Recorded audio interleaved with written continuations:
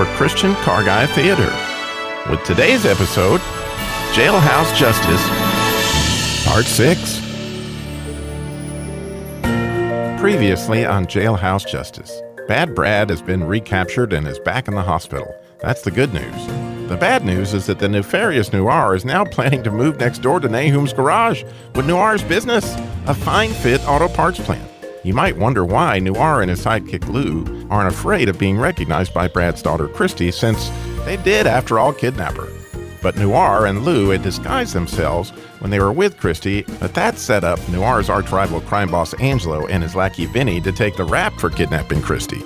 And now some more good news. Sheriff Kramer is finally back from Denver, and his deputy Eustace, well, let's just say, Eustace, you got some splaining to do. Well, Sheriff, welcome back. I just can't tell you how good it is for you to be back. Everybody missed you so much, especially me. Well, thanks, Eustace. But I'm still flabbergasted about what's happened since I've been away. I mean, according to Georgina, you've had a jailbreak, a kidnapped dog, not to mention a kidnapped girl in Glenhaven that turns out to be Bad Brad's daughter. And now Brad is back in the hospital? Maybe I just need to go back to Denver, because I understand you handled more in the last week than we did in the last 2 years. Well, Sheriff, I think you're still a little bit lightheaded from being a mile high. You were the one that locked up Brad to begin with before you left. And let me tell you, lots of prayers have been answered since you were gone. And now finally, the biggest prayer for me was my prayer for you to get back. Remember, I learned the hard way that the head that bows ducks the bullet? Yeah, it's HTB. DTB. Yeah, it's a little shortcut for head bowed, duck bullet. Yeah. Yes, I remember, Eustace. But I want you to know how proud I am of the job you did here. It takes great faith, Eustace, to believe God is with you in such life and death situations. And you confronting Brad again after he almost killed you took phenomenal courage, which really shows how your faith in the Lord is growing. But Eustace, let's talk about this kidnapping business. What in the world is this about Brad's daughter and some crime boss named Angelo and his minion Vinnie? What do we have on them, and how are you keeping Kristie safe? Okay, Sheriff. Now, here's the scoop about Angelo and Vinnie.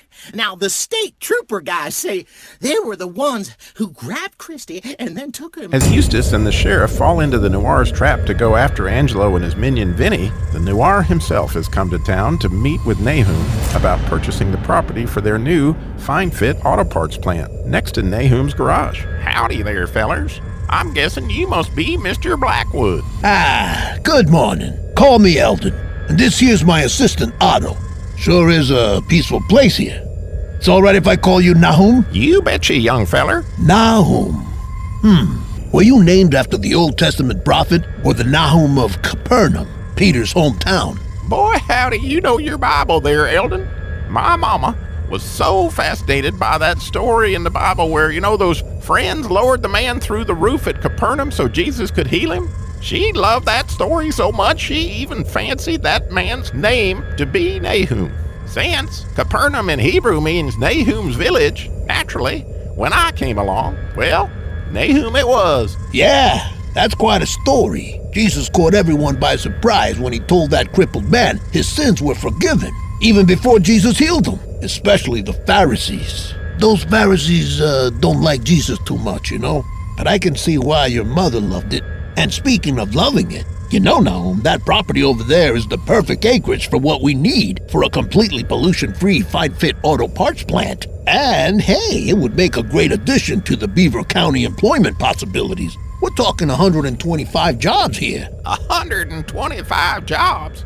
Well, if that don't beat all. Sounds great, Eldon.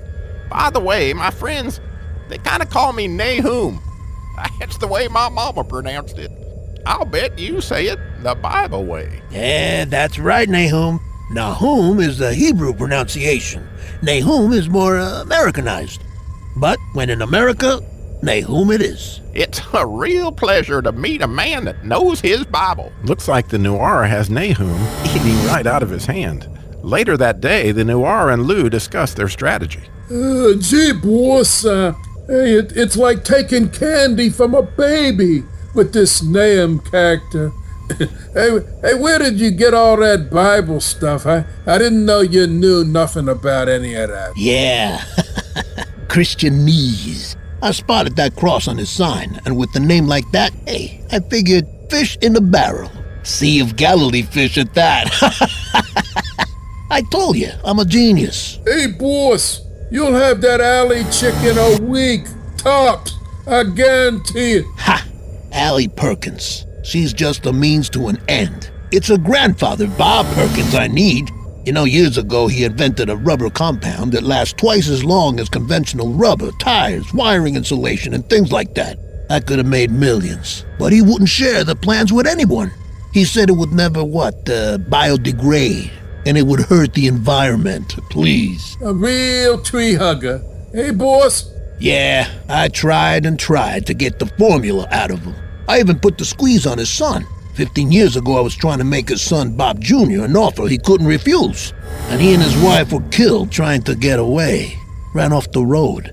That's why Allie lives with her grandparents. Yep, Bob Jr. should have cooperated. But Bob Perkins Sr. never had a clue what happened. So I just figured I'd bide my time till that little girl, Allie, and Bob got close. And I think the time has come, you know what I mean? I think this will be a great negotiating tool. Meanwhile, Jimmy, hearing that the sheriff is back, figures he can finally get his Jeep back from Eustace and stops by to pick it up. Hey, Sheriff, we're all so glad you're back. I know you guys must be busy catching up, but Eustace, can I finally get the keys back to my Jeep? Eustace? Well, that's right. Ixnay on the Jeep. That's right, Sheriff. Well, I was commandeering vehicles. I had to. It was within my rights as a sworn officer of the law. It's right here in the police manual, Article 6. Let's see. It says here, I'll find it for you, Sheriff. Just give me a second. It's okay, Eustace. You did a great job while the sheriff was gone. But can I get my keys? Sure, Jimmy. Here you are. Thank you. Jimmy cranks up his Jeep and Fernando fuel injector starts spraying. Hey, you guys under the hood, you ought to let me pray for a change, huh? My prayers could inject some much-needed reverence around here. Just what are you employing, Buster? Yo, Tammy Tensioner. Hey, when did we get a fuel injection system?